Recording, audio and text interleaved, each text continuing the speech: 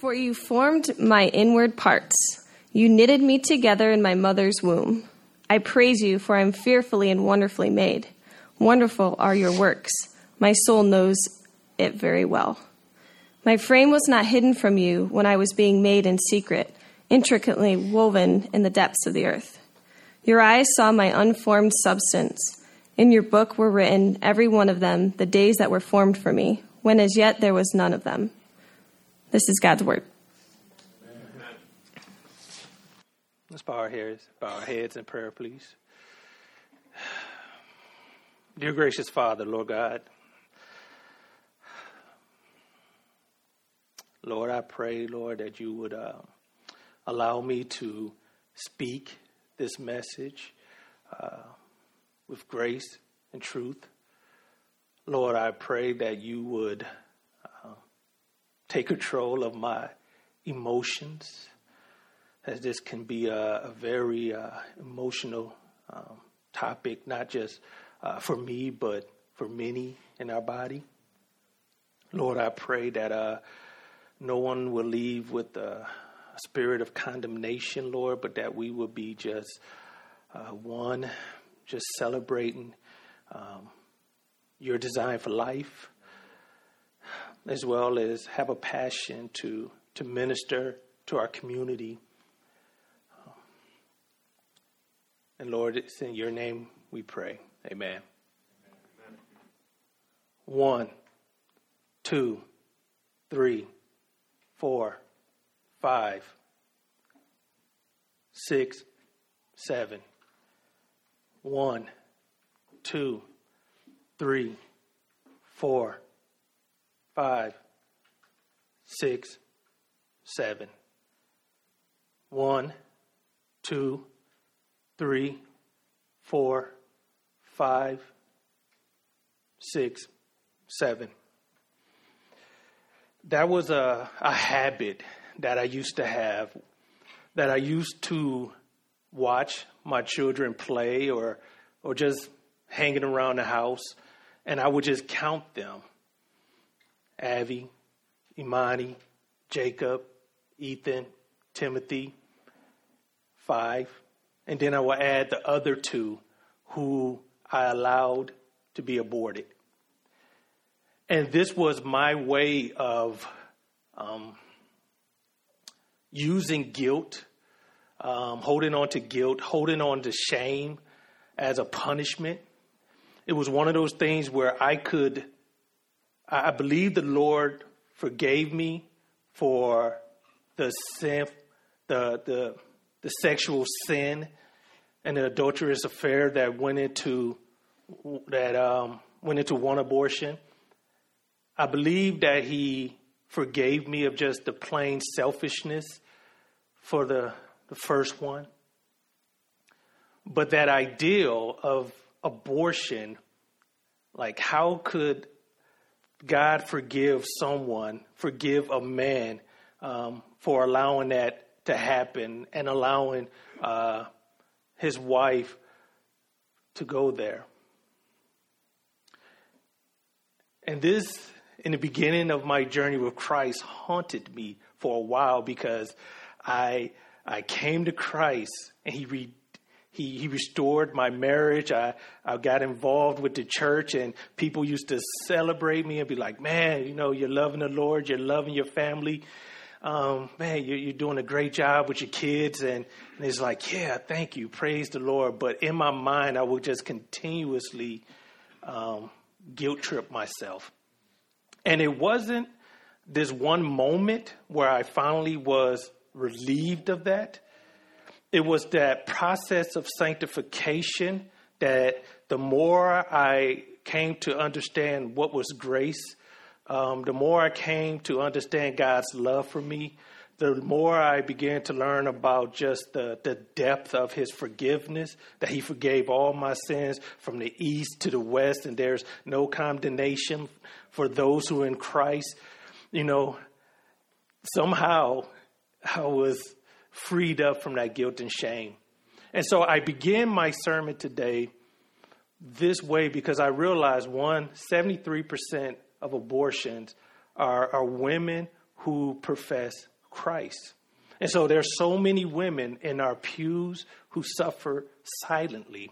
And whenever I had the opportunity to speak on this, issue, I will always have one or two beautiful sisters come up to me and say, thank you.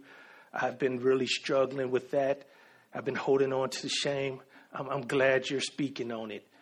And so I don't know everyone's story, but I pray that if there's anyone in here who have had an abortion and struggle with the guilt, I pray that you will find peace in the forgiveness of our Savior.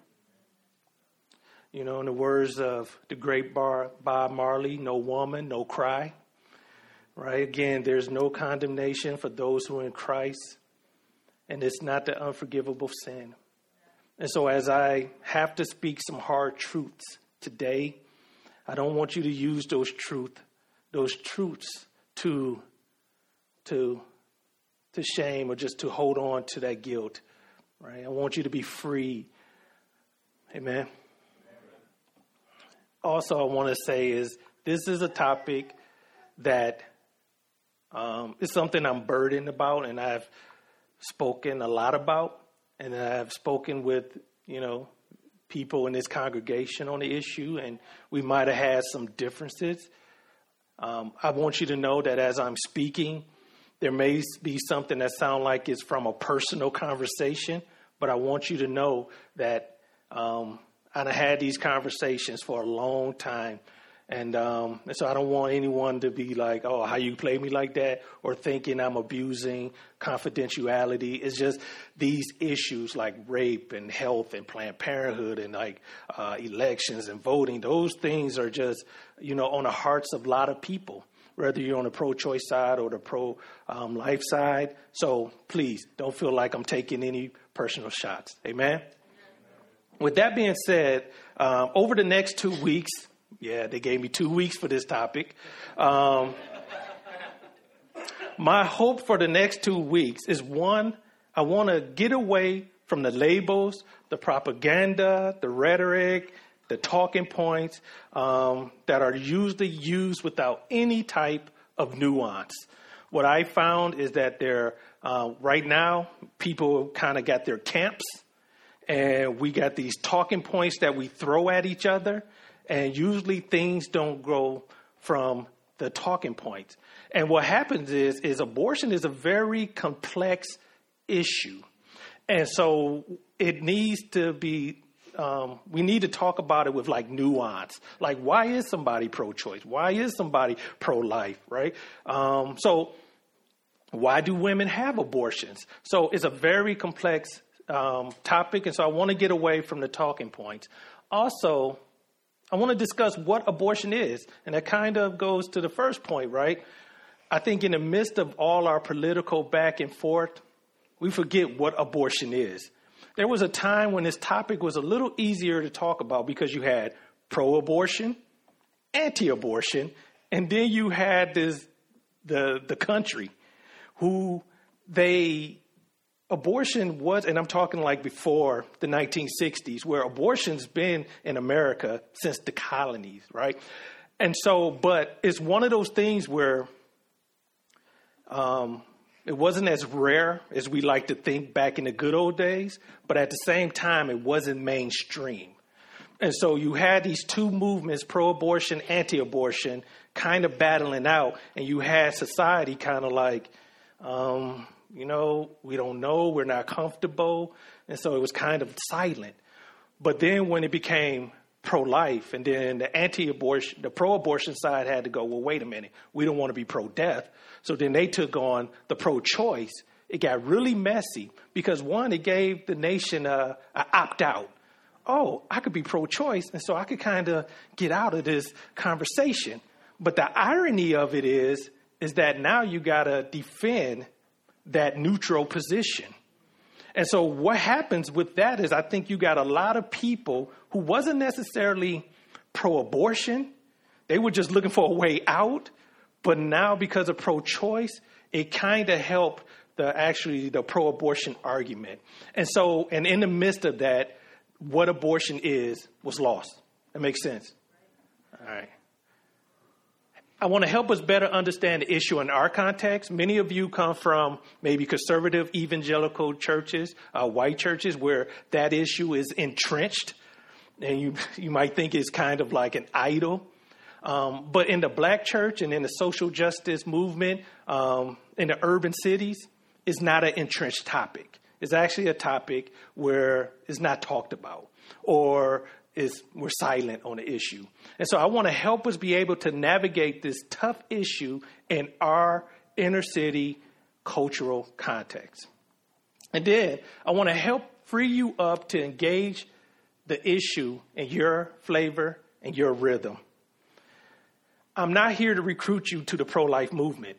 I don't even consider myself in the pro-life movement. But just like I don't consider myself in the Black Lives Matter movement as an organization, I agree with the principle that Black Lives Matter. And I also agree with the principle of pro-life. And I believe that I don't have to be a card-carrying member of the NRA or conservative Republican, right, to be pro-life. I also don't think that we have to denounce the social justice movement just in order to stand in solidarity with the unborn. I don't think we have to make those choices, right? But the difficult thing is, how do we be a prophetic voice to both sides?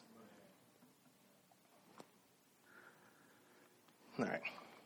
Exodus 20:13. Thou shalt not murder. Now, we understand that it's wrong to kill innocent human beings because they are created in the image of God. It is the reason why Black Lives Matter. It's the reason why our hearts break whenever we hear innocent people struck down at the hands of terrorists or white supremacists. The experience of grief over the loss of innocent human beings is as natural as my wife's beautiful kinky hair. But when we hear about the millions upon millions of babies who have lost their lives in the womb through abortion, why is it that the majority of the nation's heart is cold, apathetic, or even defensive?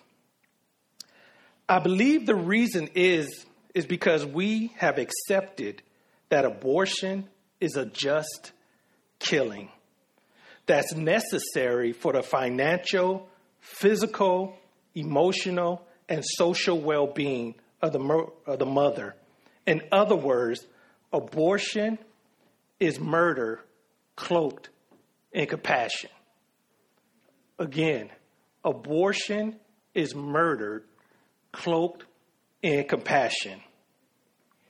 Now, I'm not against compassion, and I'm not unaware of the social issues that places a mother in a situation where she feels like abortion is the only way out. But I'm not so naive or unaware of the fact that millions of these abortions aren't this poverty narrative, but it's just this convenience. Unwanted babies can be an inconvenience. And I know sometimes we don't like to hear that. And I don't want to downplay the tough decision. I think a lot of women, whether it's for a quality life or financial hardship, in both those situations, some women do, is no big deal. But I think a lot of women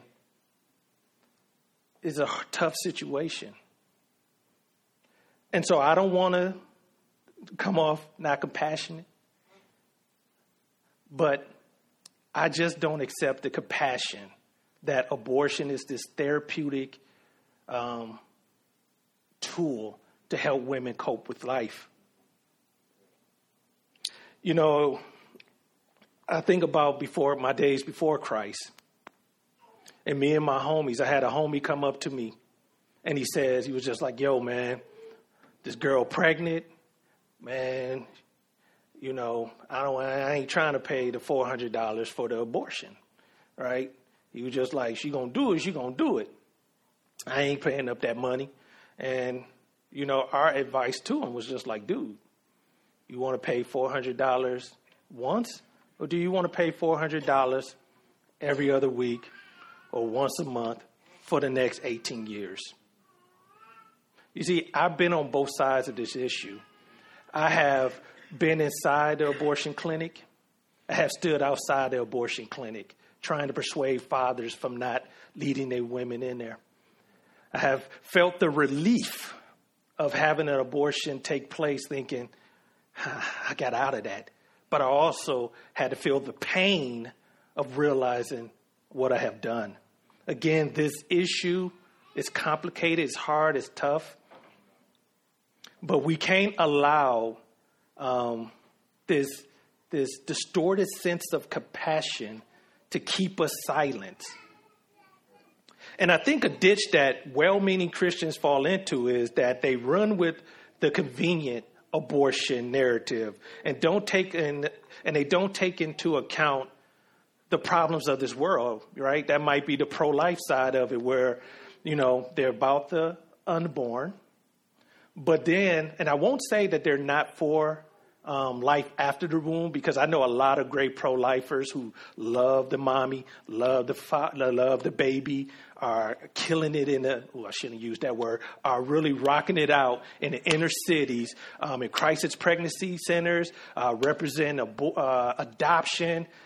Big ups to my former church evangel who has really led the way in there, as well as my homie Chris Coatney. This brother used to stand outside abortion clinics, just persuading women and just caring for them.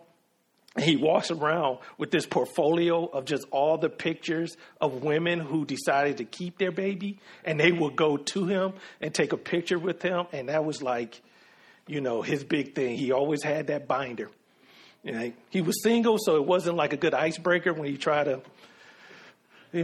court a woman, but it was just crazy. But I love that brother. So anyway, there's just a lot of good people in the pro-life movement who do love both. It's just when we get into this political standpoint, we can go back and forth whether their political mode is really helpful. But they're good people, but I think they fall into that ditch and not understanding systemic issues. But I think also as social justice folks, I'll go ahead and put myself in there, power to the people. Sometimes what we do is we don't want to deal with what it is. We just want to focus on the social issues, right? And so as long as we could say, well, when we vote for this particular party, abortions go down, that kind of give us an out where we can go, see, I'm pro-life. But again, there's a ditch. You fall into it because now it's kind of like, it's really kind of a pro-choice side where you're like, I'm just not going to deal with it. I'm just going to do what I do. And so again, I want us to break away from that. Now, abortion is murder cloaked in compassion. And to cover up the crime, we rob the victim of their humanity. And we do this by one is the vilification of the unborn. In 1858, right, again, this issue of abortion been going on for a long time. And I want to read you a quote from a pro-abortion advocate. And he says, unwelcome children arising by father and mother will grow up doomed to drunkenness, to lying, to revenge, and will become a miser, a warrior, a slaveholder, a robber, a murderer, a pirate, or an assassin. Well, at least put slaveholder in there, But, and so this was like the unwanted child, right? Next slide. Then we have now, back in 1800s, they kind of they were just flat out with it. Nowadays, we kind of dog whistle and we say things like, these unwanted children fare less well in life than their peers. Their social handicap persists at least into adulthood. Underemployment, poverty, and dependency on social services are other consequences of denied abortion. This is David A. Grimes, chief of the abortion surveillance branch, I just found out that that's a thing, at the center, check that out, at the center of disease control. Unwanted children is a health issue. You see, there's a stigma. And I think I had another quote up there?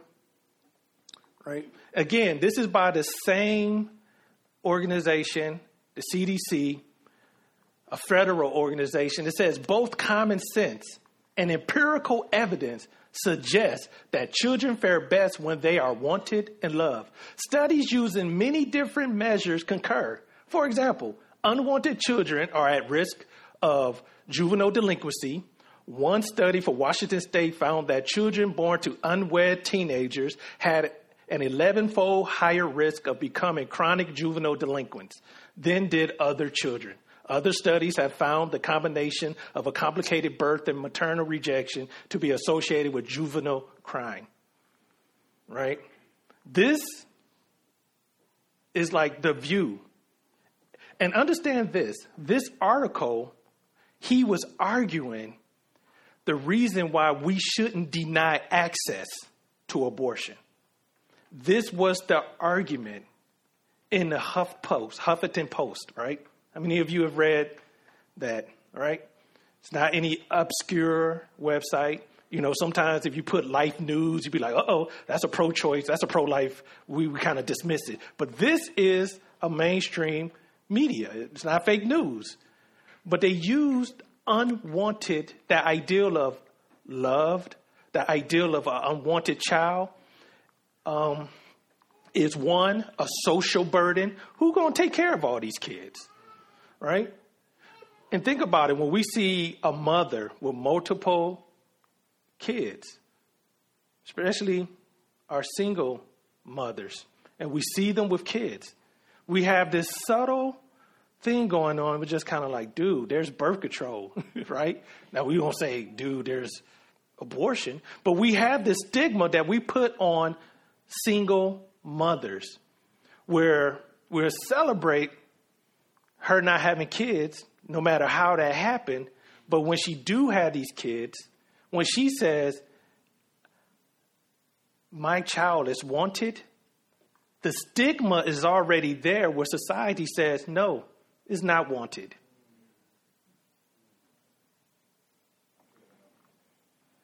And this stigma goes on to the mother.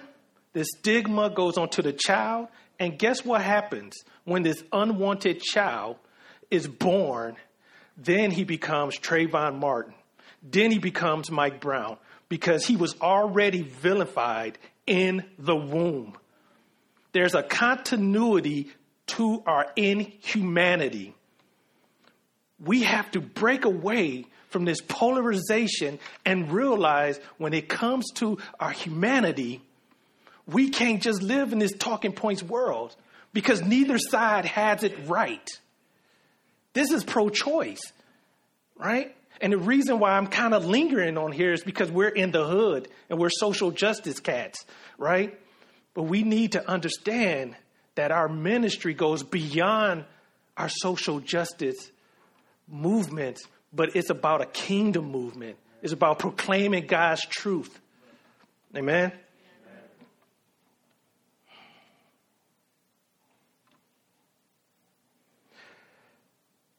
The second way we dehumanize the unborn is this ideal of personhood. And what is personhood? Personhood is the quality or condition of being an individual person. It is the thing that gives us our value, right? And so people say, well, you know, personhood. They would say, well, put it this way. The question we have to ask is, what qualifies one to be a person, right? So there's this ideal of personhood, and personhood is what gives us our value. Personhood is the way that we gain rights. Personhood is the way that we get protection, right? So what qualifies someone for this to be valued in this way? Well, here are some ideals of personhood, right? Some people would say when the fetus is viable outside the womb. Some people would say after first trimester. Some would say at the quickening, right? When the baby begins to kick and you feel it. Some would say when the soul enters, which who knows? Well, actually, they don't know. I think the Bible tells us. Some would say at first breath. Some would say at when they can reason. Some would say self-awareness. Some would say when they can feel pain. Some would say when they can communicate. And some would even say few months after birth. That's the extreme side. But there are people at major universities that hold that opinion. Now, the ideal behind personhood is that if you don't qualify, then you have no rights. Therefore, abortion is acceptable. Now, as a woke or social justice-minded church, this language should alert us, especially us, who history is one of having to fight for personhood, right, dignity, and our humanity. In other words, as black folks, right? When we hear these things of personhood and we hear that someone's humanity is being devalued, that should have us stop, to pause. You see, the personhood argument is a textbook example of dehumanizing a people group for the prosperity and liberty of another. Whenever personhood becomes the topic of discussion, best believe a people group is about to catch it. And historically, right, the personhood argument is also problematic because who gets to decide? What philosophy are we going to go with? Who ideology are we going to rock with? Now, historically, it's whoever has the power and the privilege. And in our country, it was white, privileged progressives, progressive-minded folks who wanted America to look like their vision of life, liberty, and the pursuit of happiness and their concepts of human flourishing. And if I may be 100, promoting their brand of white supremacy. Now, family, you know I'm not a Fox News cat. So I don't want you to start hearing me say these things and then just begin to dismiss me because this seems to be like typical conservative talking point, right? But it's not like that. The reality of it is like we, by accepting or standing silent on this abortion issue, we have traded one strand of white supremacy for another strand of white supremacy. You see, this country issue, and I heard someone said the original issue was sin, right? That's the original sin of this country. It's not. It goes deeper. The original sin of this country is that Imago Dei never matters. The image of God never mattered. When Columbus came and genocide the Native American, all in the name of Jesus. When the slavery owners used Christ to justify the enslavement of the Africans. I mean, we done had to deal with children's rights, right? Workers' rights. We done had to deal with all these different type of issues. All these different issues. This country's original sin is the fact that Imago Dei doesn't matter. And we cannot be blind to white supremacy when it looks like it's coming from our allies.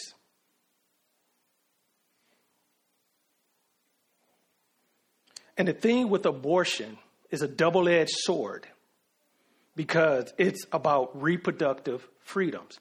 Now, I'm cool with reproductive freedoms. Birth control, all those things, not a problem. But it's when we get to the point where we're so determined, where we say, God, I said no, right? When birth control fails, when the rhythm method fails, and we go, no, I said no babies. That's the issue. And so when abortion came on that progressive liberation train, it helped progressive, privileged white folks who wasn't necessarily in power, but they had a view of America that they wanted to push. So it was to liberate them from conservatism. It was to liberate them from traditional marriage. It was to liberate them from a bibliocentric view of sexuality. But at the same time, we elitists, if we're having the abortions and we're using the birth control, and the poor, the blacks, the people of color are not, that could be problematic. Because we still want to maintain power, right? So what can we do? Again, it's a double-edged sword. We can use it to liberate us so we could be free to do our thing. But at the same time, we can give access to health care to the Negro. In fact, that was behind the Negro Project. And oftentimes this is the point where people go, Planned Parenthood, Margaret Sanger. Now, I don't want to go deep into this, and we'll talk about it a little bit next week, but understand this. And I want to ask you a question. Why is it that we could see systemic racism in everything but this?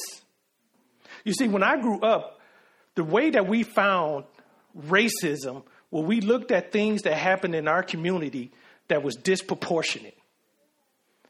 Low education outcomes. We could trace that to the systemic system of race. We look at poverty. Yeah, we can trace that back. Systemic issue of racism.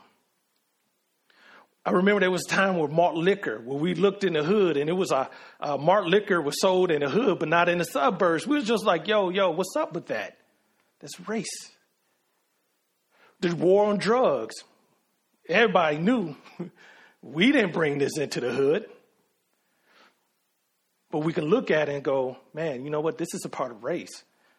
I mean, as an African-American growing up in the hood in the hip-hop culture that was influenced by the 1960s Black empowerment movement, finding racism is just like a deer learning how to survive in the woods, right? That natural instinct. But why is it when we look at the numbers of abortions and we see that abortion disproportionately affect African-American babies, 13% of the population, but we're 40% of abortions? We could trace it back. And we could see that there's a systemic issue with it. Does that mean that everybody that's with Planned Parenthood is a eugenist or a racist? No. But I'm telling you, family, in the words of Malcolm X, we've been hoodwinked, we've been bamboozled. And we have bought into, and just like the drug wars got us, this reproductive abortion wars got us. You feel me?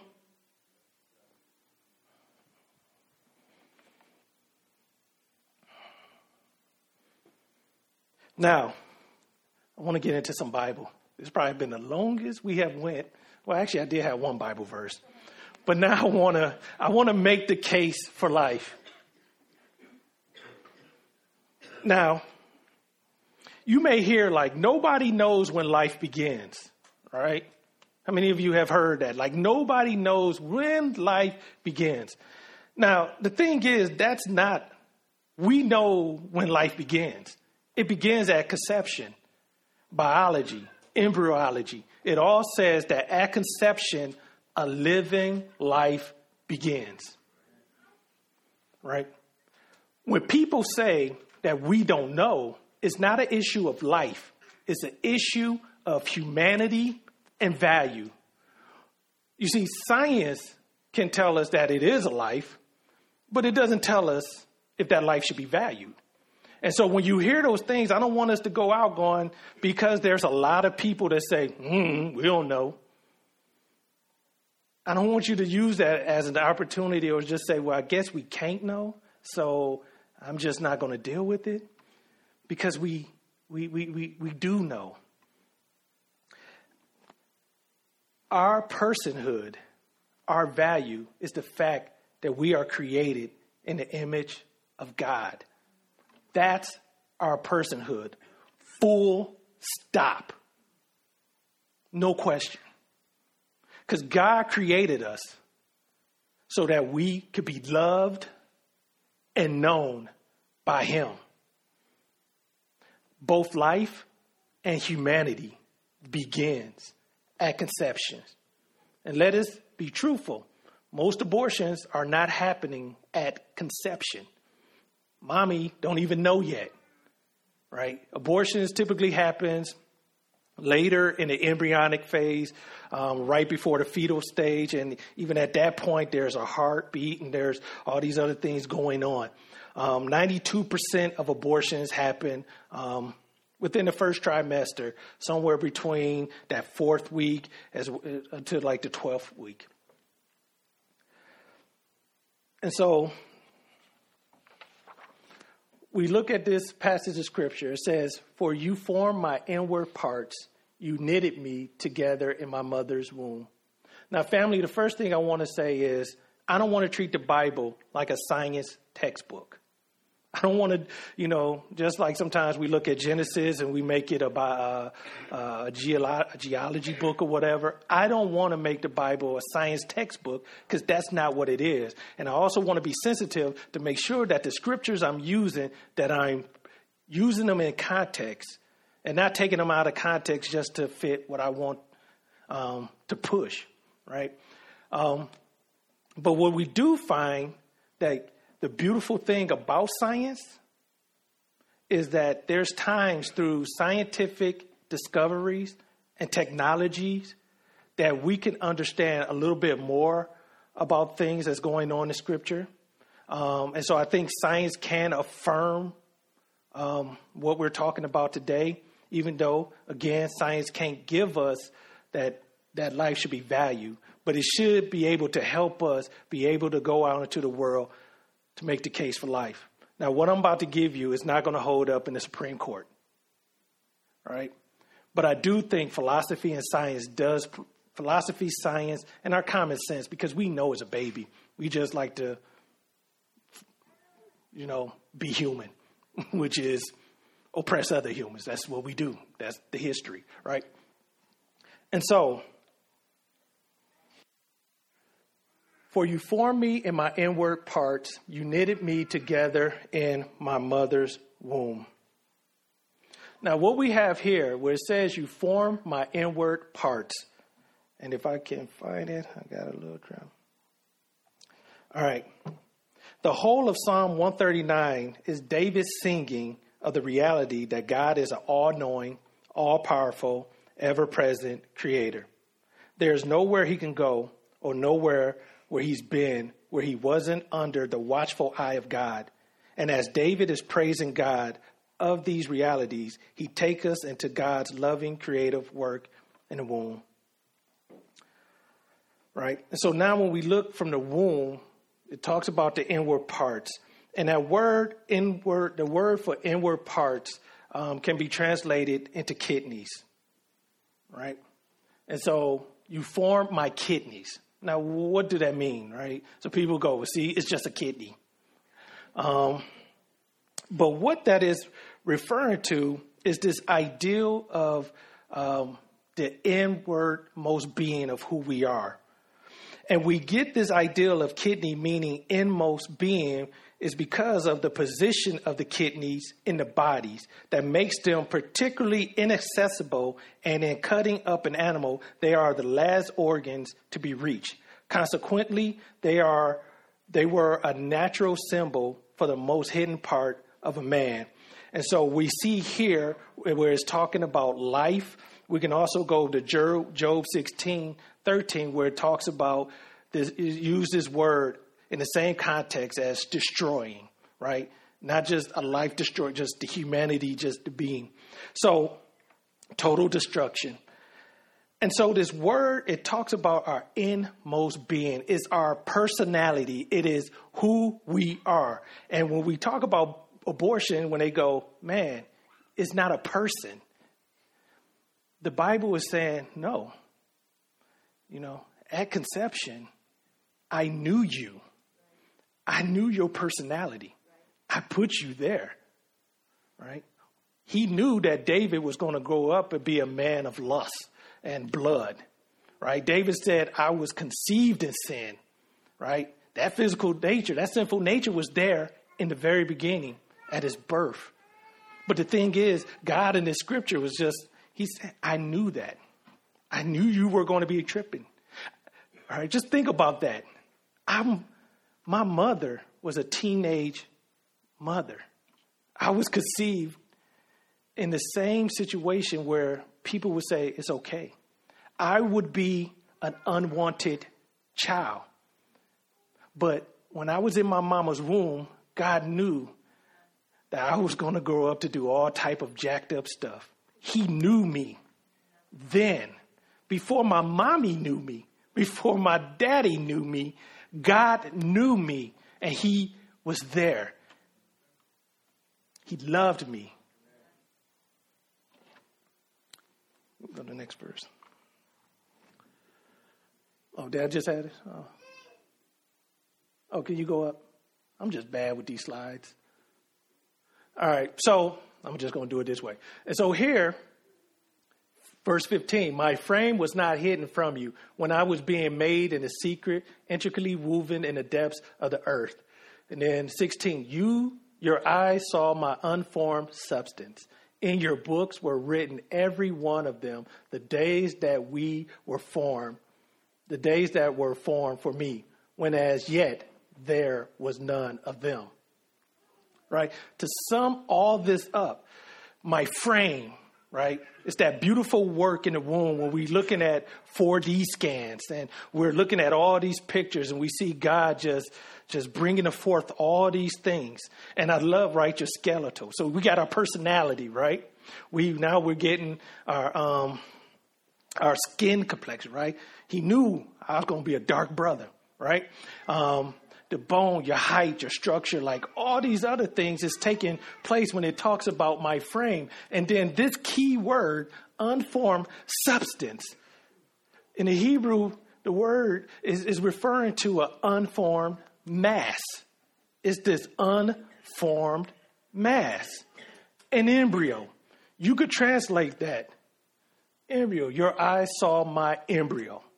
Now again, they didn't have microscopes there. But God is already saying, like, yo, that what they say is just a clump of cells. No, that's my image. And what we could see, and I think I got the next quote. I'll go up again. I hope I put that down. You know what? I don't know what I'm doing. All right.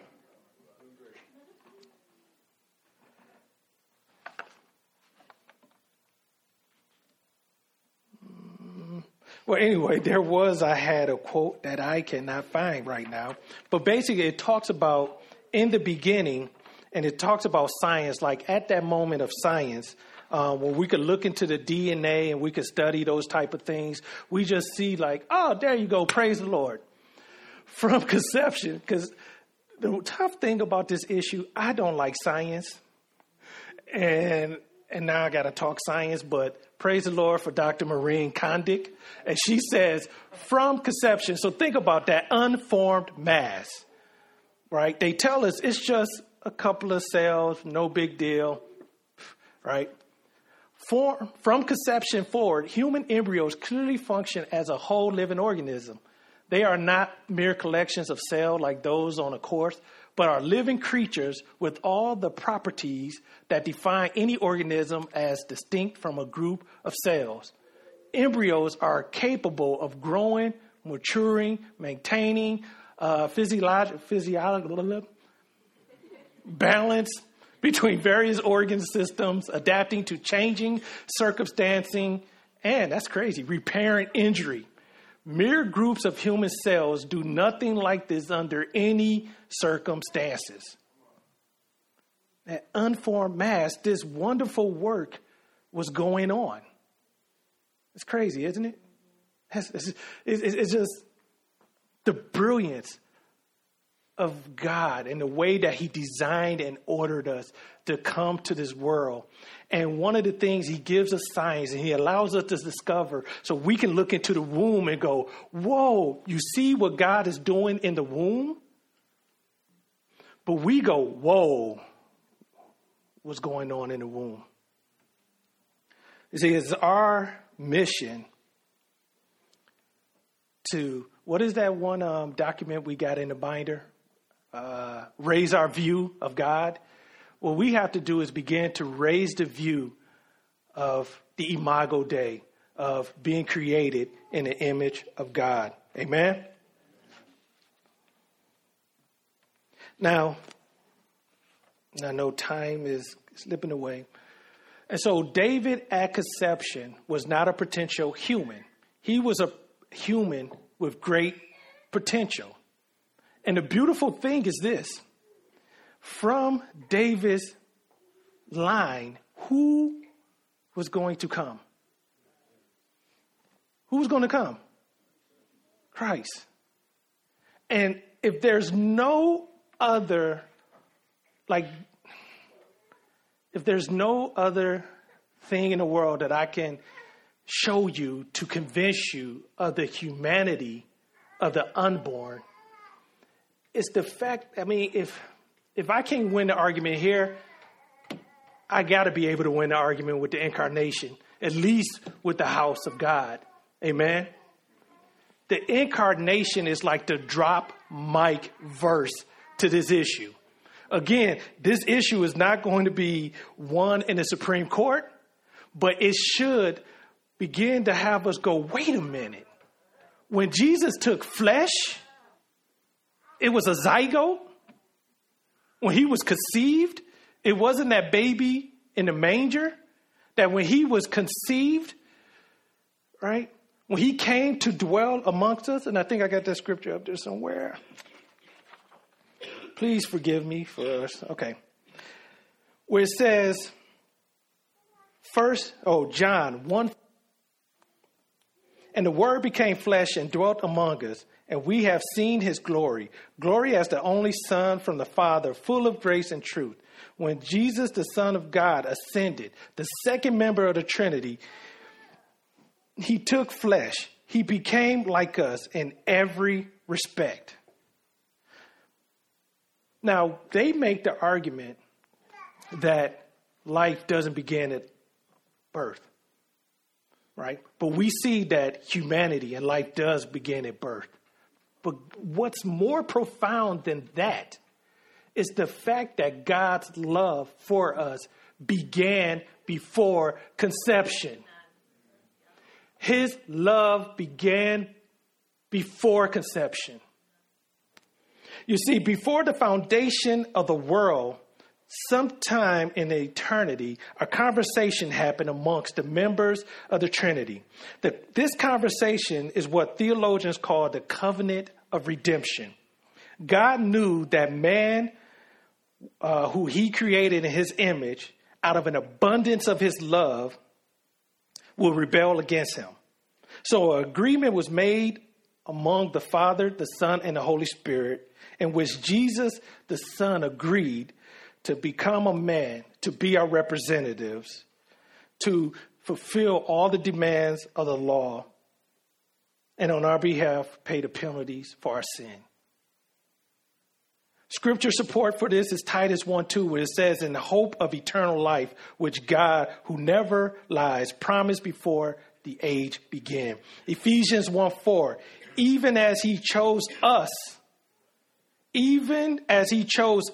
in him before the foundation, that we should be holy, blameless before him in love.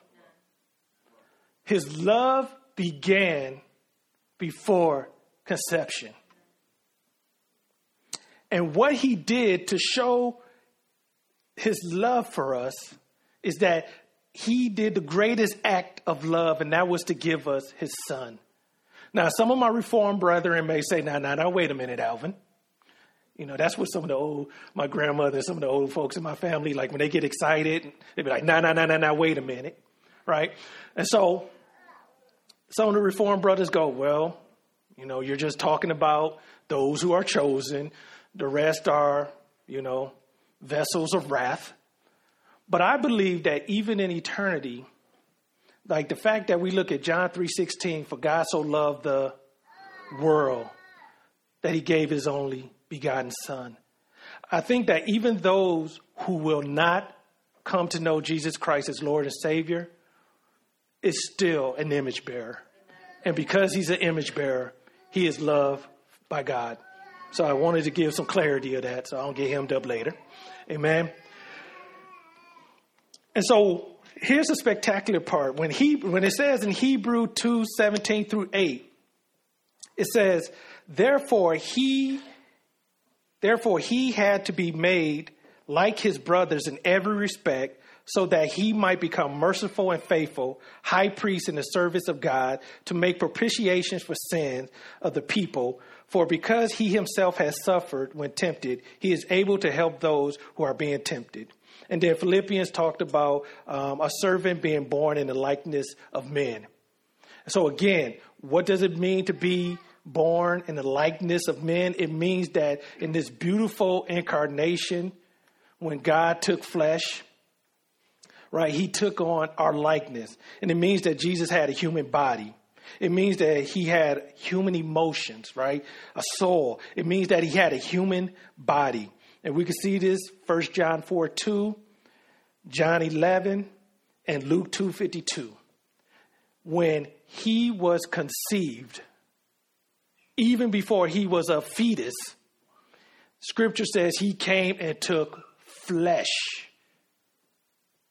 And if they had 4D ultrasound then, they could have seen that beautiful promise of God that could fit on the tip of a pen.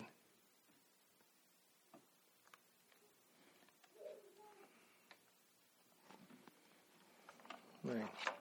So I want to close out with this.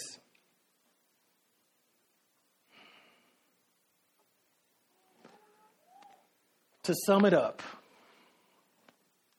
to be created in the image of God means that you have been created with intrinsic value that is not based on any arbitrary set of rules or standards created by man.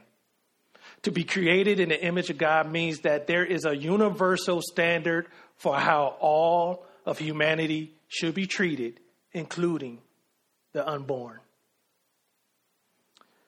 There is a lot of talk nowadays about what does it mean to be pro-life.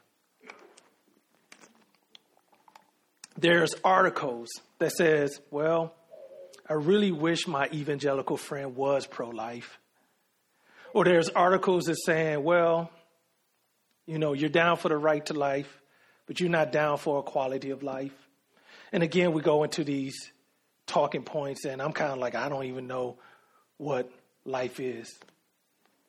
But to help us understand that, I go back to that passage of Scripture where it talks about, if you could pull up the slide with the Heidelberg Catechism. I started off with a scripture earlier where it says, "Thou shalt not murder." You see, that scripture doesn't just mean you shouldn't kill people. What the scripture is that we should also seek to protect and preserve life. You see, when they talked about it, and it's the Heidelberg Catechism, you know, Google it. I can't talk about it anymore. And when they kind of flush out what it means to "thou shalt not murder," it says, is it enough then that we do not murder our neighbor in any such way? Answer, no. By condemning envy, hatred, and anger, God wants us to love our neighbor as ourselves, to be patient, peace-loving, gentle, merciful, and friendly toward them, to protect them from harm as much as we can, and to do good even to our enemies. Family, I love this because it just basically love our neighbor. Love our neighbor. Do all that we can do to protect and preserve life. That's what it is to be, pro-life. And so we go. And so what is it to be pro-life?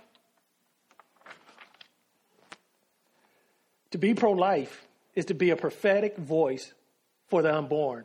To be pro-life is to teach parents that they don't need to sacrifice their baby to either survive or thrive in this world. To be pro-life is to bring the good news to the abortionist, the father, the mother, the pro-abortionist activist, that if they repent and turn to the Lord Jesus Christ, he will forgive them. That's pro-life. That's gospel. And so what we're going to do is, again, next week, we're going to talk about how does this look practically in our hood. And so, one, I'm just glad that the elders allowed me to be able to speak on this issue. And once again, I just want to encourage us, to choose life and just be used by God to bring a light into our hood. Amen. At this time, we will have a time for communion as well as offering.